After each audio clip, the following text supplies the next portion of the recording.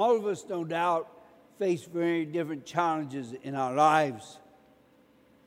In our gospel today, Jesus is asking the question, is it good to do good on the Sabbath or not? And here's a man his right hand is withered. So he calls him forth in Jesus' presence. And then he asks him to stretch out your hand towards me. And what does Jesus do? We knew that all along. He would respond with compassion and mercy. Same is true with us in our lives. What's ever going on in our lives, Jesus wants to be a part of it.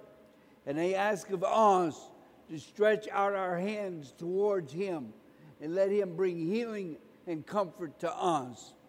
And he's willing to do that.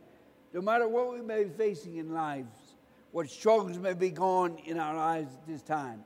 And we've experienced many different struggles at this time with the results of Hurricane Ida, with the coronavirus, and with other issues going on in our world, in our personal lives as well, is how we try to live each and every day. Do we have trust in our God? Are we willing to spend time with him every day, stretching out our hands and our hearts to him, asking for him to heal us and give us the graces that we need in life to live each and every day with true trust in him. Sometimes we get so carried away in what's going on in our lives, we don't think about putting God first in them. But Jesus wants us to stretch out our hands toward him, to know that he cares for us. Are we willing to do that? Or willing to ask God to bring healing and strength in our lives each and every day?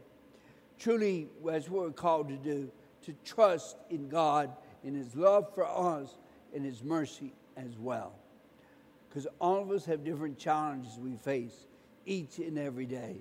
Let's persevere in our faith, constantly asking our God and our Lord Jesus Christ to help us in whatever we may be facing in our lives.